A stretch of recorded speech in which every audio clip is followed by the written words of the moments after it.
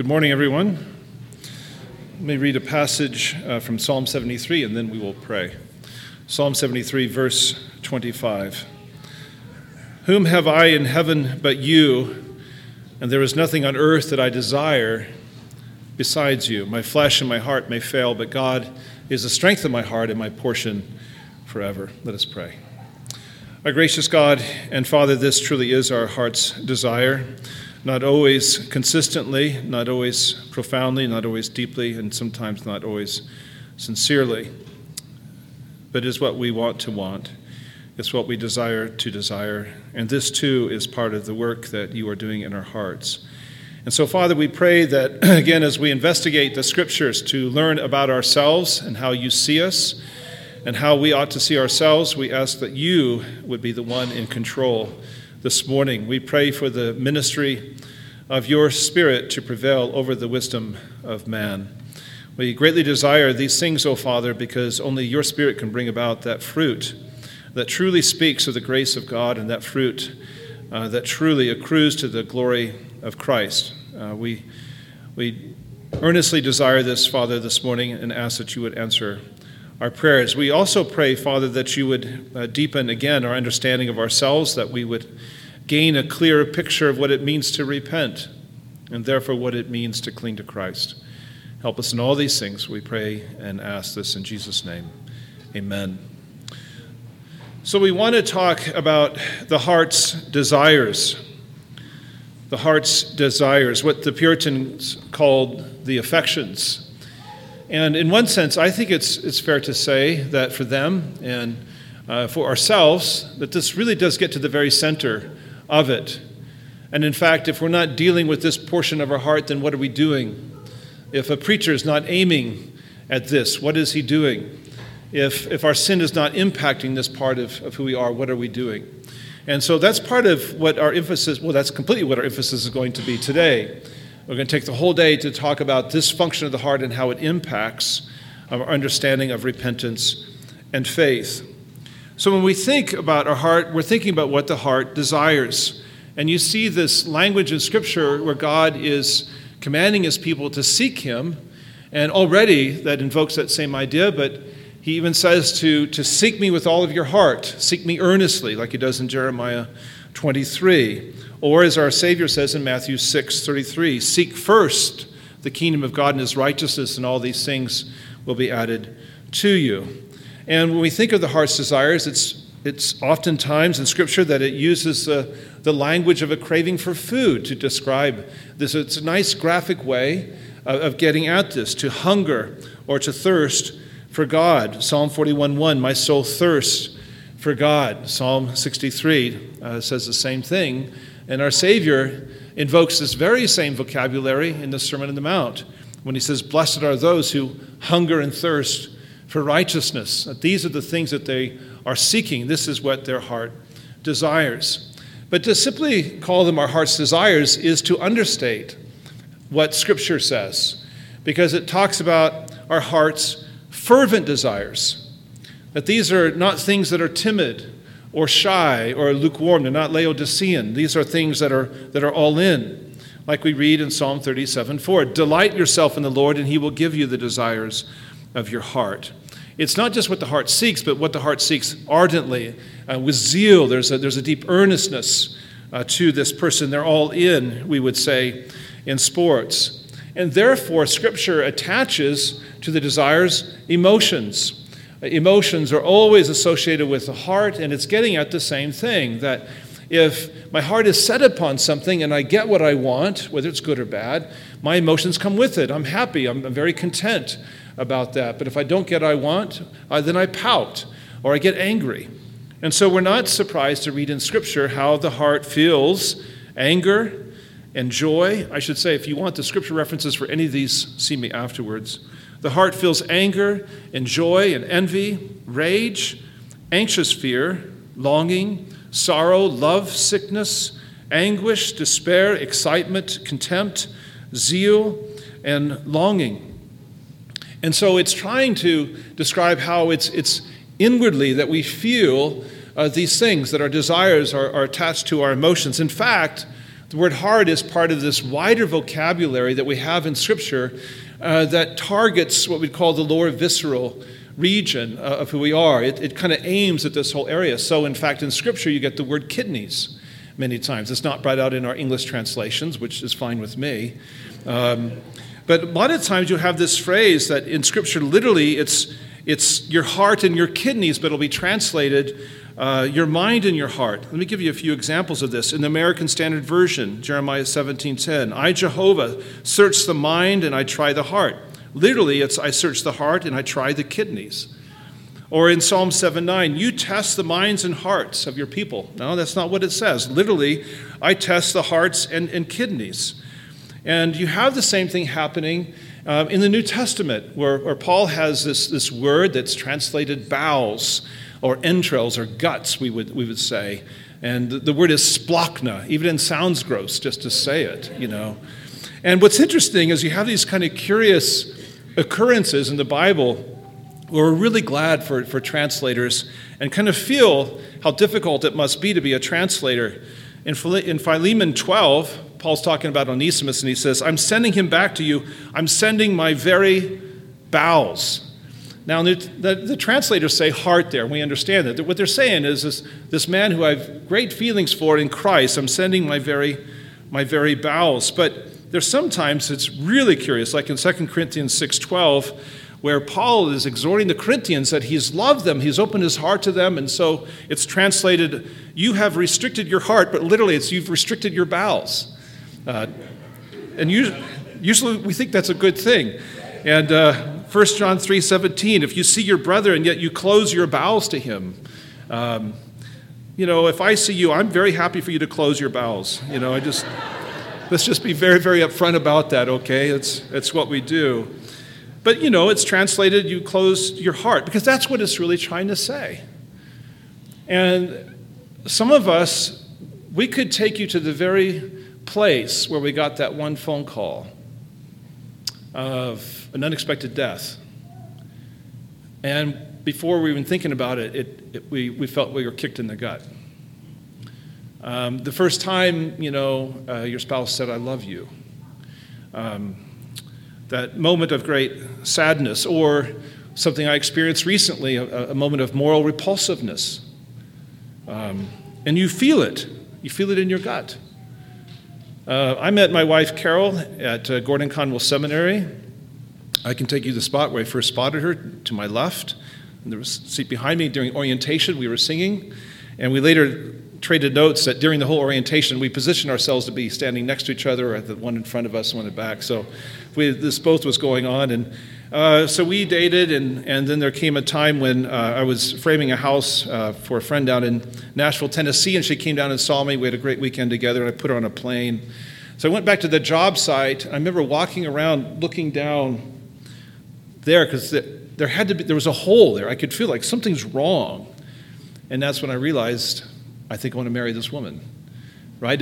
Now I got serious brownie points for that one, right? That story. That's how you do it, guys.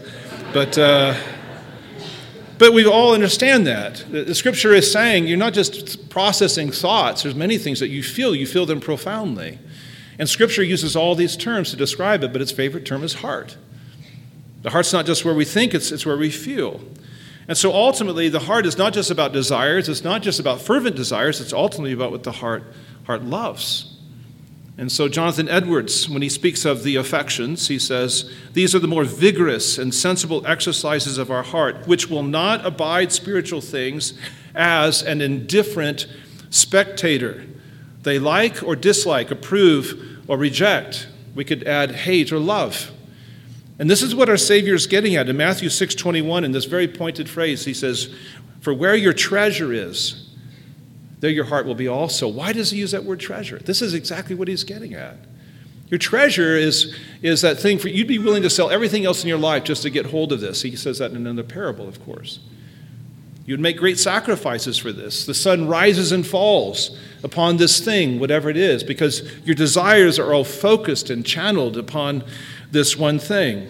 What receives the very best of your energy, your highest thoughts? What do you think about when you wake up and when you go to sleep? This is probably your treasure. That's where your love is. And so that's what explains what desires are in Scripture. But now here's a curious turn of events. And it's not the thing that we would expect, at least not from the Bible. That desires can be good or bad. You and I understand that. But it's the context in which we find the word desire that decides whether that desire is good or bad. In other words, the word desire, as it occurs in Scripture, is almost always neutral. Like in Genesis 3:6, the woman saw that the tree was good for food and that it was a delight to the eyes, that the tree was to be desired to make one wise. Well, we understand that the context is negative. She's desiring the very thing God said she was not supposed to partake of, that Adam was not supposed to partake of. Exodus 20:17, you've recited this in worship so many times. You shall not covet your neighbor's house or wife or servant or anything that belongs to your neighbor. But the word covet there literally is the word desire.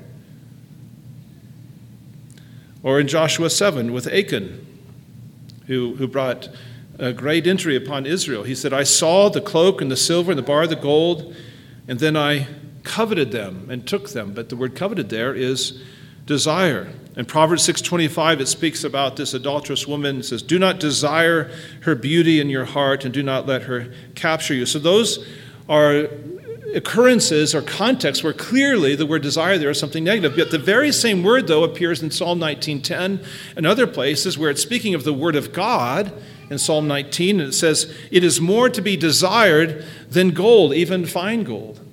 The same thing happens in the New Testament. You have these examples where these words obviously refer to something negative. In Matthew 5:28, everyone who looks at a woman with lustful intent, it's the word desire, has already committed adultery in his heart. Romans 1:24, God gave them up in the lust of their hearts. It's actually the word desires. You see the same thing in 1 John 2:16, these places where it's negative. But then in Matthew 13:17, our Savior says to his disciples, many prophets and righteous people long to see what you see. It's the word desire. So it's positive.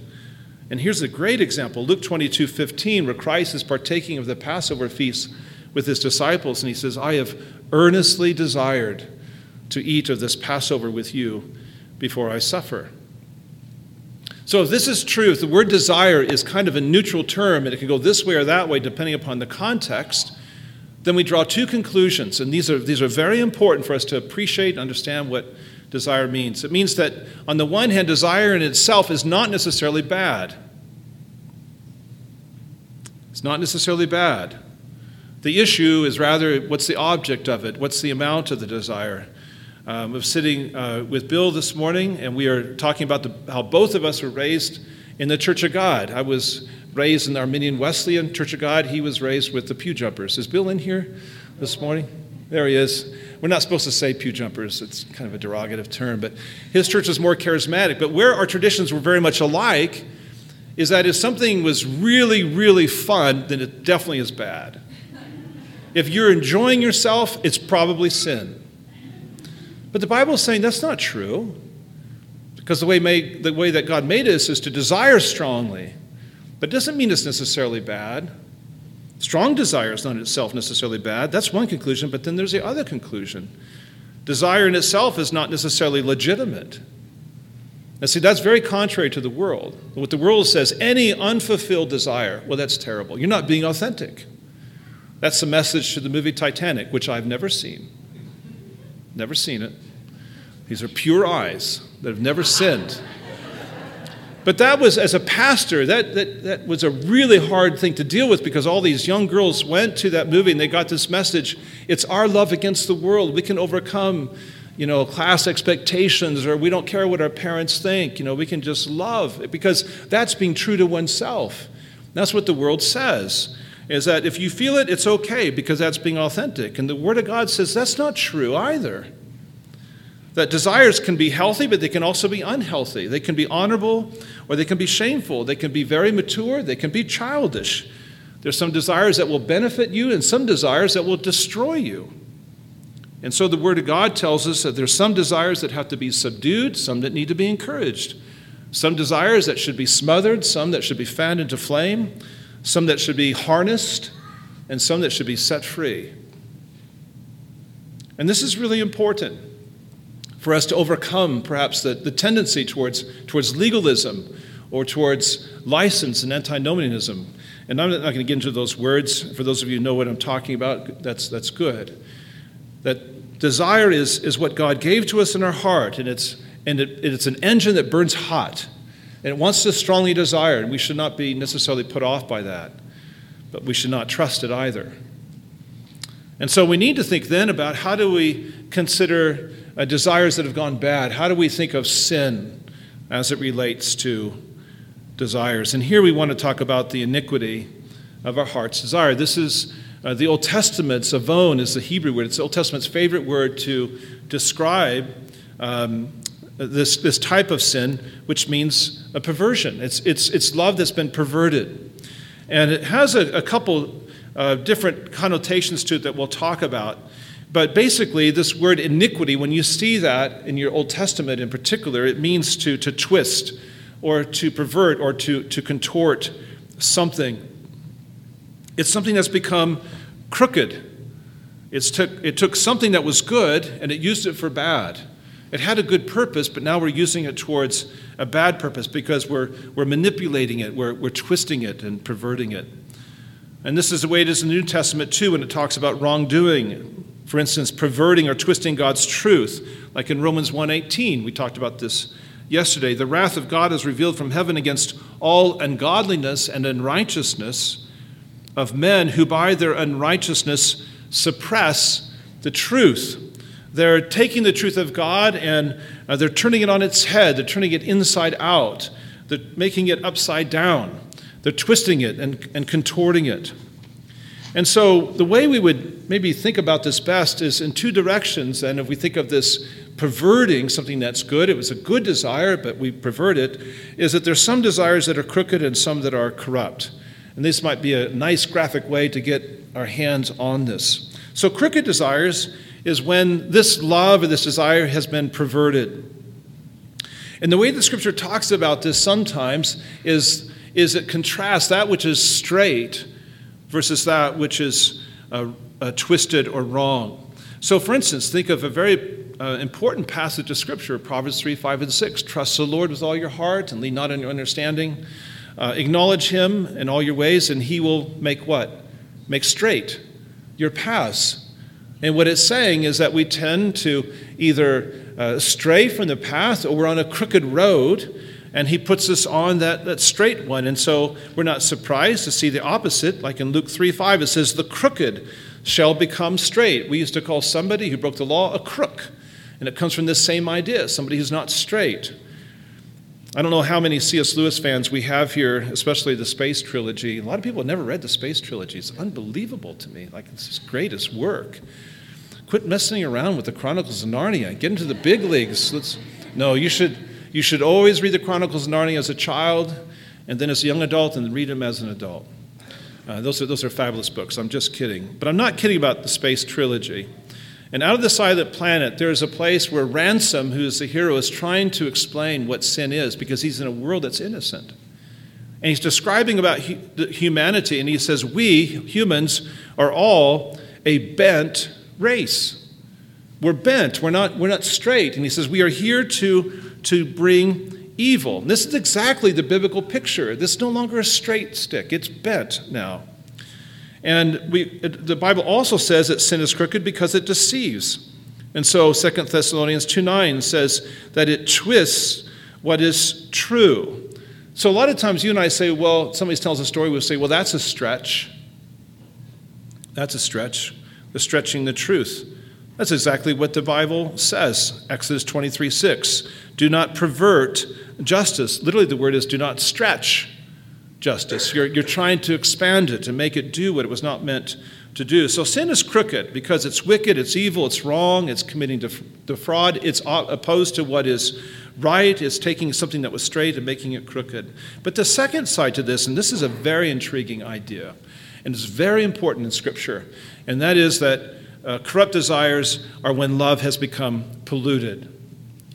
So this is a second way of thinking about it. It's taking something that was pure and making it impure, something that was clean and making it unclean. It's making something dirty. I've said many times, why do people come to church? is because they feel dirty and they want to get clean. And this is what the Bible is talking about, that sin is corruption. It's pollution.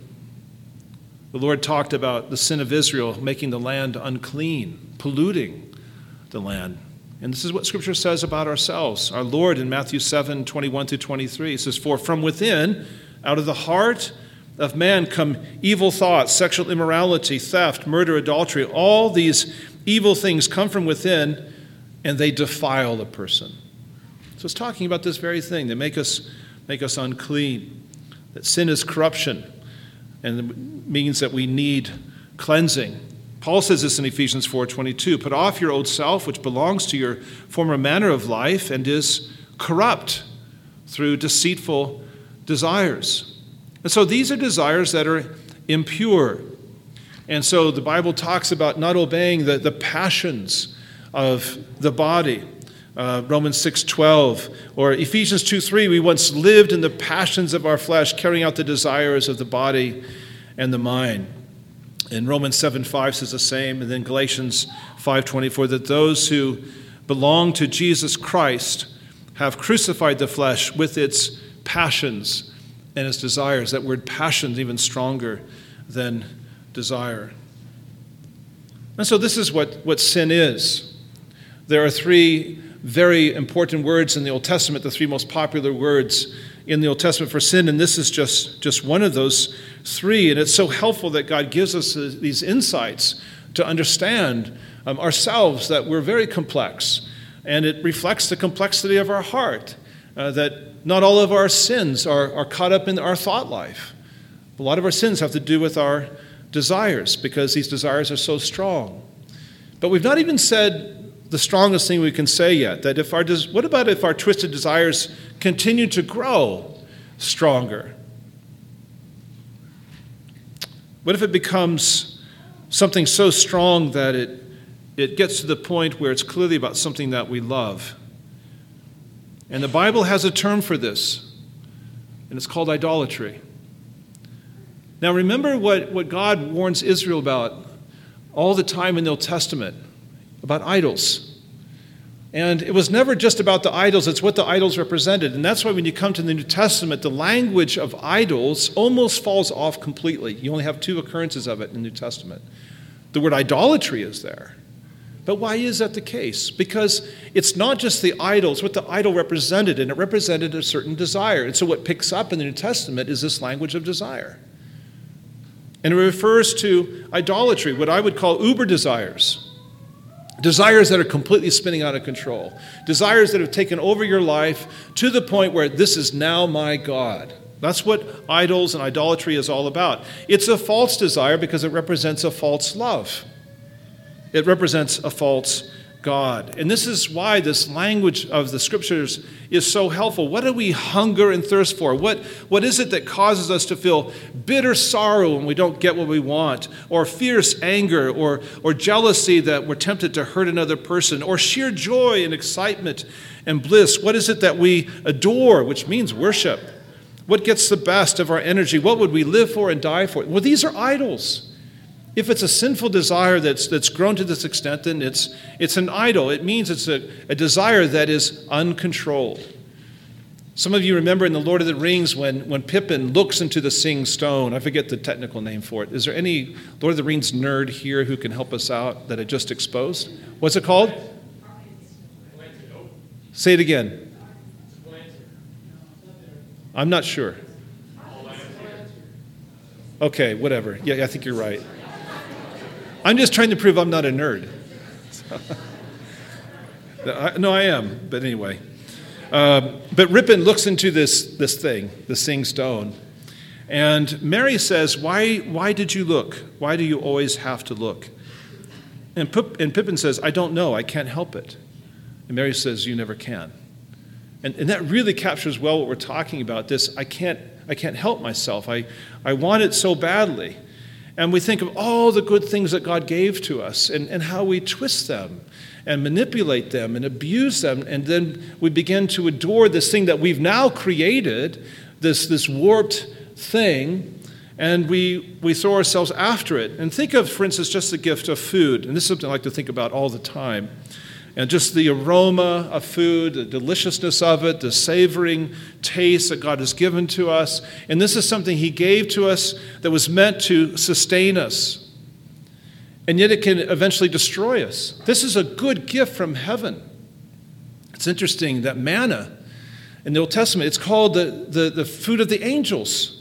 It's the bread of heaven. It's a gift, and food is like that. And Christ says we're allowed to pray for it every day. Give us today this daily bread that sustains us. It's a gift of God, and yet we can twist this very simple pleasure into an idolatrous pleasure in all kinds of ways, either to self-indulgence or to self-harm. And then there's love, one of the most precious gifts God has given to us. Love is beautiful. It's life-giving, life-affirming. But then there its twisted form. It's true love that gives, but false love takes. Love shares, lust ravages. True love waits, lust impatiently grabs. Love values getting to know that other person for who they are. It's lust that values other person for what they give me, how they gratify me. These are two very different things. But it came from the same desire. And reminds us what is true of our enemy, that Satan can't create anything. He only can take what God has given to us and twist it and manipulate it and make it sound bad. This is what happened to Eve in the garden, that God lavished Adam and Eve with all these trees. We can imagine the abundance of fruit trees. You live in California. You, of all people, can envision this and see this plethora of trees and how beautiful it looked. And he said, but there's just this one I don't want you to have. And Satan was able to tempt Eve to the point where he was able to make God sound like a curmudgeon. Isn't this so selfish of God that he would not give you this tree? That is terrible. And she believed a lie. She could not see the goodness of God. She doubted his character. And so when the desires begin to make demands like what we're talking about, this is what we call a God. It's completely out of control. And it encourages us to do the things that we would never do. I won't give examples of that, but perhaps even to understand and appreciate that we live in a culture that encourages us to glory in our shame. Romans 1 talks about this, that it can get to this point. You can live in a culture where the things that are utterly shameful and despicable are the things that are lifted up and put into the bright lights and say, isn't this beautiful and glorious? 12 housewives were meeting for several years, learning French together, and one time one of the ladies decided to just kind of take a quick poll and asked, who has remained faithful to their husband? Only one woman in the group of the 12 raised her hand. And one of the wives went home and reported to her husband what happened and the results, and admitted to him that she was not the one who raised her hand. And he looked at her and she said, I didn't raise my hand because I felt ashamed. That's the culture we live in. A woman who should have felt proud to raise her hand and say, I've been faithful to my husband, but because of the culture in which we live, she felt shame for something that was good and beautiful, because the people around her were lifting up something that was utterly shameful. This is what our world does. It tries to mask something that is twisted and perverted and terrible and ugly and make it sound good. So our sinful desires, somebody has said, are those things that are out of bounds or out of balance. And that's very helpful. So when we think of the commandments of God, when it says, do not covet your neighbor's wife, why? Well, that's out of bounds. But there are some desires that are good desires, the desire to work. This is why God put me on this planet, to work. But if I'm working 80 hours a week and I never see my family and neglect them, well, that's gotten out of balance. It's a good thing to work. And so many loves and desires that we have are like that. It's not exactly like we're desiring something that's completely wrong, that Scripture says you can't do that. It's something that's good, but you see what we've done. We've twisted it and perverted it. We've become obsessed with it. And it gets to the point where desires cannot be denied. It doesn't matter what logic says. It doesn't matter what the mind says. It doesn't matter how strong your will is. Those things are out of the question. The mind of the heart will find a way to excuse our desires, no matter how selfish or how destructive they are. We know full well many times the evil and the danger of our forbidden attitudes and actions, and yet we carry on anyway. Some of you who are a little bit older remember how Woody Allen began dating the daughter of his girlfriend, Mia Farrow. And she was probably underage at the time, Sun Yi. She was a young teen.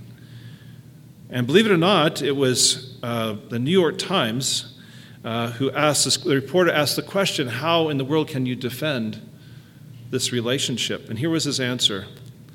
The heart wants what it wants.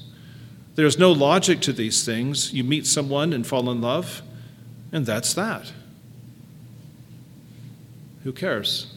I don't have to explain myself. It's what I wanted. And getting back to the garden, as we think about Eve in that difficult position, and that one restricted tree, and Scripture says she saw that the tree was pleasing and to be desired, and desiring it she took. You have these there's actually 4 words there, but 3 verbs. Well, these appear again. They appear in 1 Samuel 11. When David is up on the balcony and he's looking down and he sees Bathsheba, he too took the forbidden fruit. The woman was very pleasing, good in appearance, and so he desired and he took. The very same words, the same sequence is happening, and it sent reverberations throughout his family. It's interesting, you get to that point in the book of 1 Samuel. I know this as a preacher. It's all downhill. It's so depressing. That's exactly what happened in the garden. Why? It was because it was desire. It doesn't matter remembering the words. Both of them knew exactly what was right and what was wrong. But if we want it, our hand is already reaching out before we think. It's not about logic, it's about desire. And Scripture says desires are conceived right here.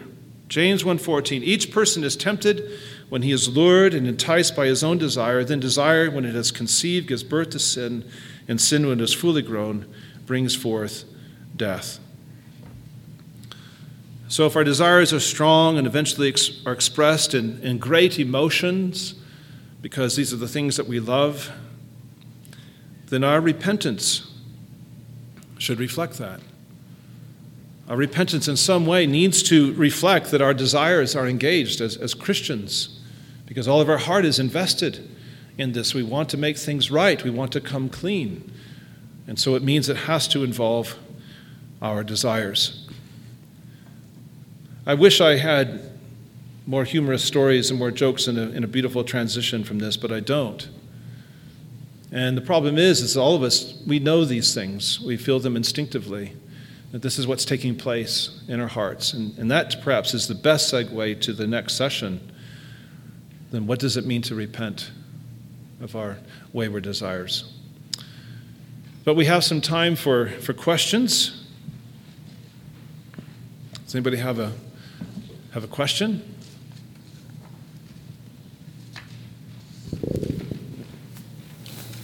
So the inner bowels, or that Hebrew translation, in the King James it says the reins, R-E-I-N-S.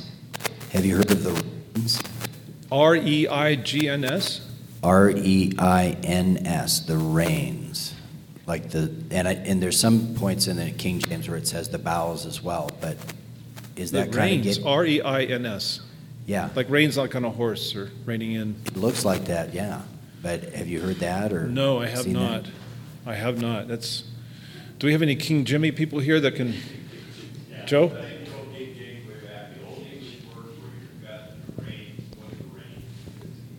There you go.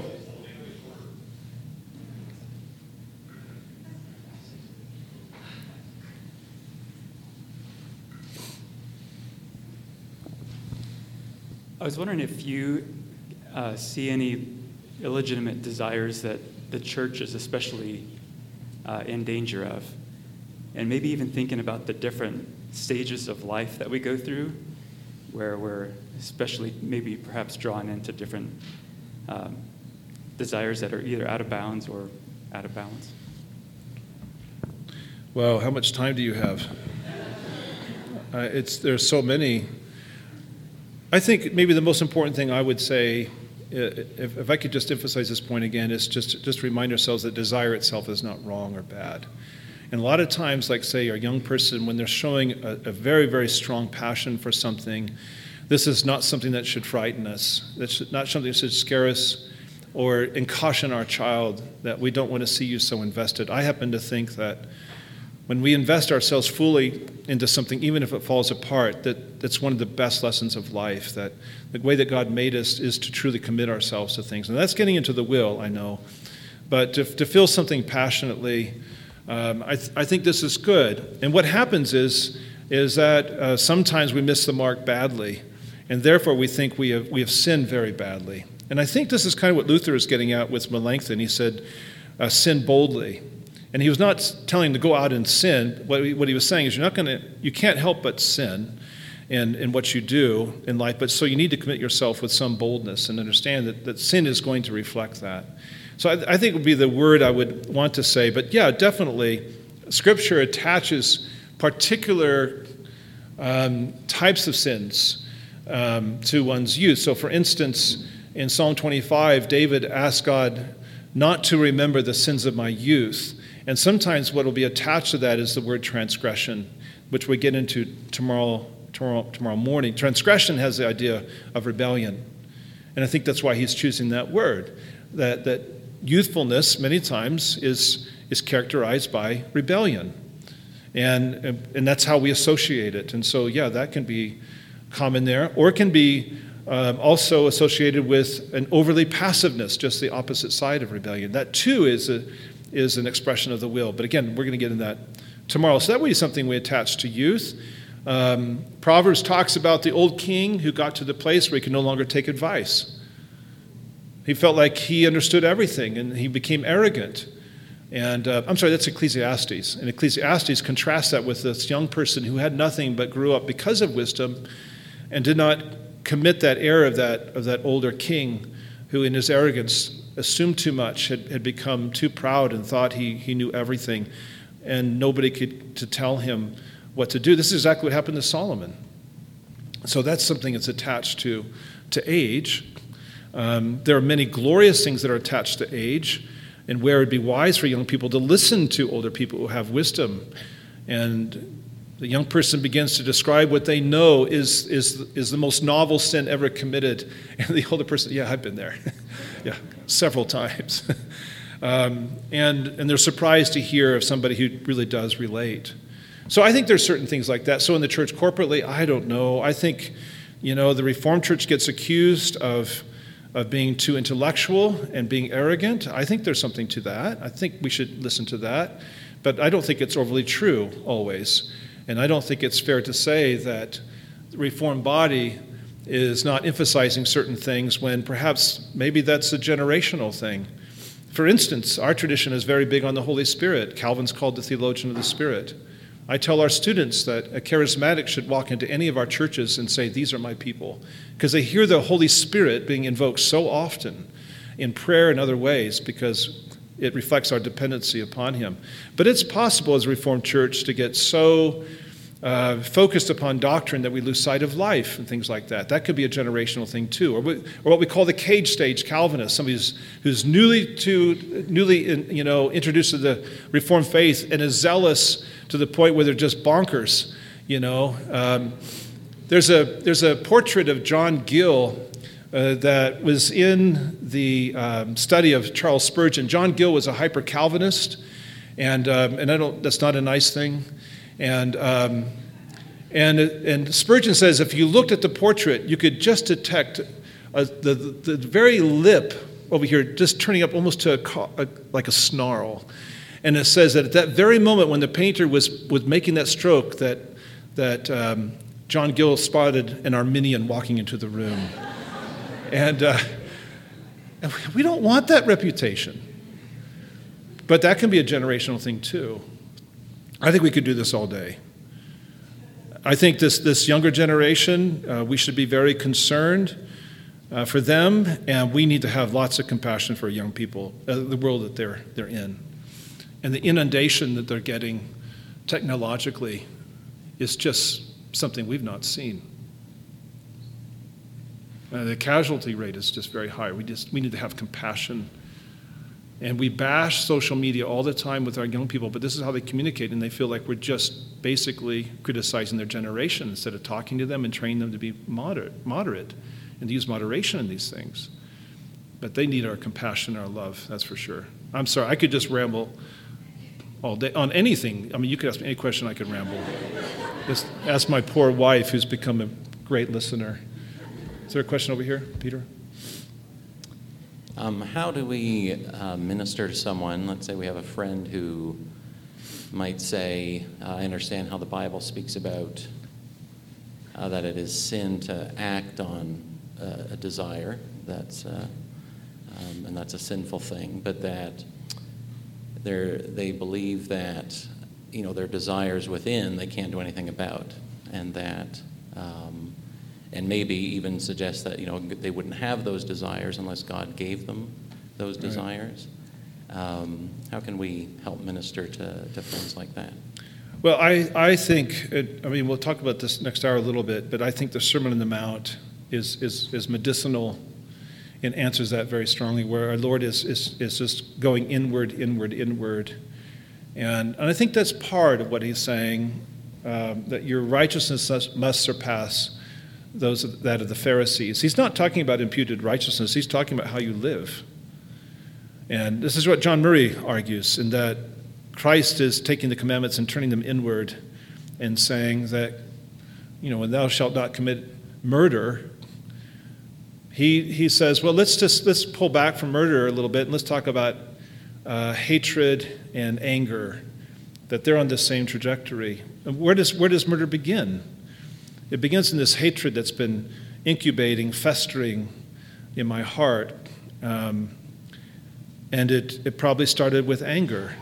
And not all anger is explosive and immediate. There's that type of anger that is ice cold, cool, and calculating, and waits patiently for its moment to do the great harm. So that's why I said the other day, I think anger is one of the most complex emotions that we have in Scripture, and why the Bible's so concerned to get a handle on that. So that's where I would send a person, would be the Sermon on the Mount, and say, let's just pick out 3 or 4 of these passages where our Savior diagnoses, what the heart of this commandment is about. What's interesting is, of all the moral instructions that he talks about in the Matthew 5, 2 of those are the 10 commandments, or 2 of the 10 commandments. And he says, you have heard it said, but I tell you. And so what he's saying is, so now here's the real interpretation of this passage. And what he's showing you, this is the prophet. I mean, who talks like that? You've heard it said, but I tell you. And he's not just going after tradition. He picks 2 of the 10 commandments, and he exegetes them. He interprets them. And he kind of does a little biopsy of them. He said, this is what this is really all about. Only the final prophet can do that. And that's what he does. And so, no, Scripture is very clear. It's our desires. That's the problem. That's that James 1 passage, James 1:27. Where was that? James 1:14. It's conceived in our own heart. Now, the other side to that, I have time. The other side to that, when a person says, I was born this way, I think we have a deficient answer when we want to say that nobody is born with twisted desire. And I'm thinking, you do not even begin to understand the brilliance of the Reformed faith. Brothers and sisters, it is a mercy of God. It is an amazing thing that you and I are not born more twisted than we are. Every single type of sin is incubating in my heart. I was born to run 100 different directions away from God. It is there in our hearts. People are born depraved. Romans 1 is telling us that. We are so messed up by nature. The amazing miracle is that we're not more messed up than we are. And so when someone says, I'm born this way, there's a sense in which what they're saying is, I was born with all kinds of desires, and we understand that. Now, we don't want to shake our head and say, well, that excuses immoral desires. That's where we're right to say, no, wait, you can't say that. But we need to have some sympathy towards a person who's beginning to express themselves and say, I have felt this way a long time. We need to understand what they're saying by that, without excusing sin, and that's important. It's really important to have some sympathy for these fellow image bearers that have not seen the light, but they're waking up and they see that there's a problem. This is a good thing, but we need to have some compassion for the tremendous pain. Can you imagine that? And some of you have experienced this, where you are beginning to understand that everything you've been doing is not working, and you see no hope in front of you, but you feel that guilt and that weightiness, and you're feeling the nearness of God's creation, and you're beginning to sense that this is not what life is, what I'm doing right now, that it's got to be something more, and they don't have any answers yet. And then they get a Christian just breathing down their neck, condemning them, instead of pointing them to Christ, and with tears, putting their arm around them, with understanding of how difficult this is, because what they're bearing is unbearable. This is the worst place to be as a human being, to be fallen, and you know it, but there's no answer. Well, this is the most depressing session I've ever given at any conference. We need the gospel, don't we? All right, let's have an even more depressing question.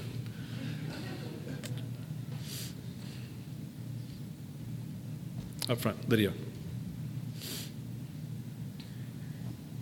You kind of touched on it a little bit already, but, you kind of touched on this a little bit already, but when someone has a desire that's not necessarily bad, but it might be like wanting a family or wanting to be a missionary, but that's not your call, or something like that, but it's just on your heart continually, how would you help someone who just keeps coming and saying, I have this thing, and I want this, and it's not bad, but I'm making it into an idol by wanting it continually and putting that above God, even though God's clearly telling me not right now or not ever? How would you help someone in that situation?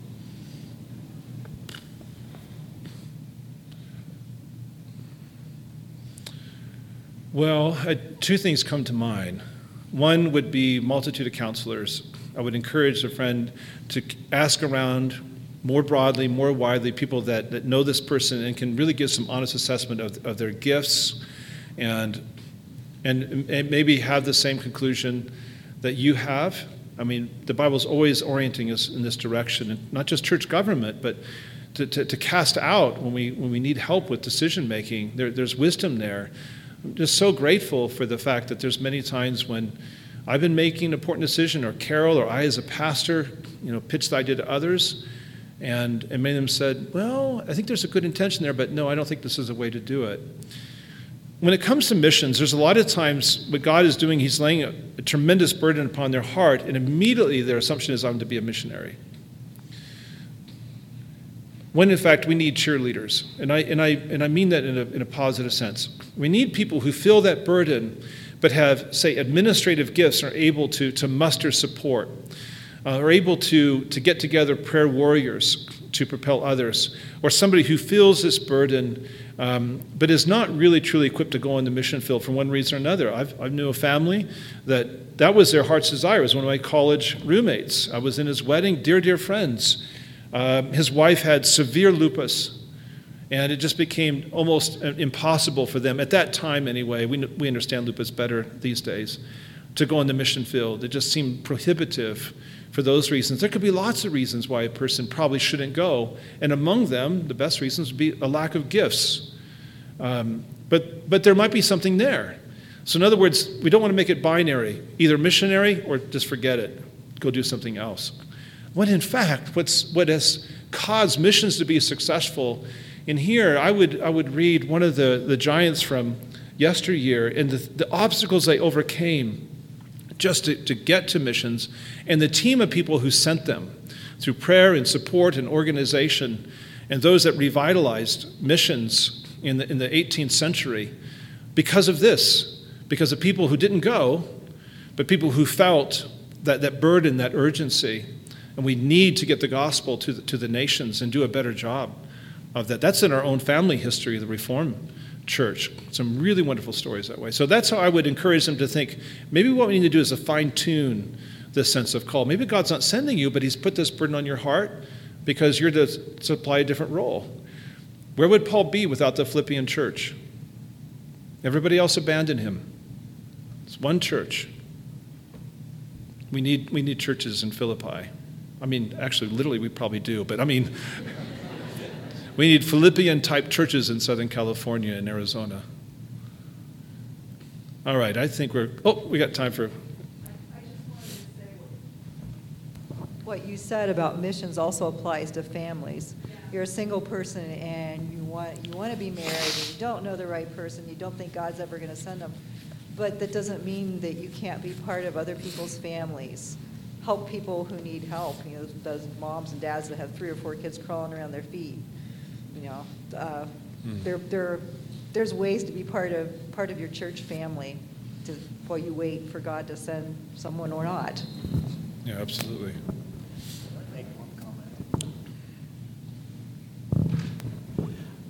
I want to emphasize what she just said. After my late wife died, I found that I was definitely out of place in certain situations. I talked to other widowers who said the same thing. They did not feel comfortable in certain situations.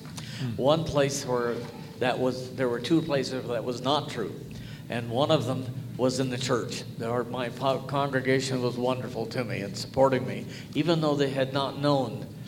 Most of them had not met my late wife. The other thing was Providence Christian College took me in, and they actually asked me to do things and so on. But that if you are in a situation where you're single for a reason as I was, you may get pretty sensitive to what's going on. And the church should not be ever one where you put out. And one of my former students had a wife who died recently. He said, I no longer feel comfortable in that church. It's all set up for couples.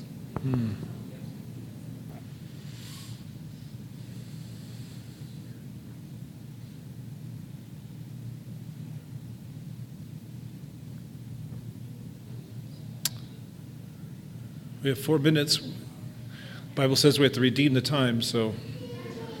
Oh, one over here.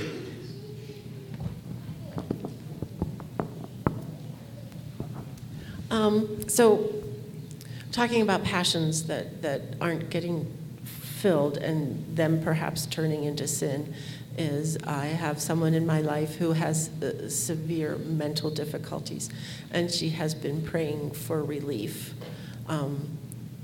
for many, many, many years. And we see her growth and her success and her daily victories in this battle. She does not see that, and she often loses hope. So I was wondering recently whether to talk to her and say, what if you change your hope from cure, from this severe mental debilitation, to acceptance and daily victories, or, rather than aiming here and praying for God for that, when he doesn't deliver, to aim here. Is that wise? Can you speak to that? Unfulfilled desires, like adding on to the other question.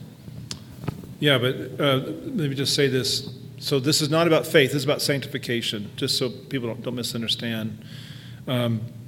Yes, I think this is very true. And in fact, Scripture speaks to this, and then our confession articulates it, that none of us will be free of sin before we die. None of us will be perfect in any one area of our life. And we may have several victories, but we will never truly gain the victory until we die. We're more than conquerors in Christ in the ultimate sense upon death and our glorification. And that's important for us to hear, and that God gives many of us substantial victory and ability to overcome sin to the point where we're able to see in demonstrative ways greater and greater obedience and the subduing of sin to the point where it's not the struggle that it once was. That God does not give all of us that. And He does not necessarily give it to us in the one area where we crave it most. And this is a hardship. I mean, this is a very difficult cross to bear. And it's so important that Christ tells us to take up the cross daily. And we'll talk about that in repentance today. Because for some people, that's exactly what it is. Every day is a cross for this very, very thing. And this is where, if I could say this about my tradition in the past, and some parts of the Health and Wealth Gospel Church, where people would be brought forward and people would lay hands on them, that if they had faith, they would be healed. And that teaching has done so much destruction, where mothers came away from the altar thinking it was their problem. They did not have enough faith for their child. I can't imagine what kind of loving Christian would lay that burden upon a brother and sister, when in fact the more compassionate thing is to say, His grace is sufficient for you to fight this battle. And it does not mean He's going to enable you to completely overcome it or He's going to wipe it away in this life. But I'll walk with you through that fire. I will walk with you through that desert, no matter how long it takes. And it may be to their last breath. And in fact, that's the way it is for many Christians. Now, that's not what everybody wants to hear. But there's a lot of hard sayings. The disciples said, we don't want to hear that. And most of them walked away. But what does it mean to follow Christ? It means to die to yourself. I remember what a student once said to me, this is in Philadelphia, and they say this answer, and they said, what do you think I need to do? And I said, I think you need to die some more. They said, what? I said, well, it's in the Bible, you know. You have to die to yourself. And that's what God does, and it's in these saints in particular that we see just incredible things, and these are the people that I think teach us most about what does obedience look like. It looks like this in this sister in Christ, who keeps persevering and feels so defeated, doesn't feel a lot of affirmation or peace in her heart, but she just keeps on fighting. That's a disciple of Christ. That's one who can teach us. Not these ones who write a book and sell millions of copies. I overcame. Okay, well, good for you. I'm still fighting. And that's where most of us really are. And that's where the Reformed faith is so helpful. Taking your sin seriously, staring it in the face and saying, okay, I'm going to look at this ugly monster every day. But my Savior is right beside me. He's in me by His Spirit. I'm not alone. Okay, now we're getting too weepy. Go get a snack.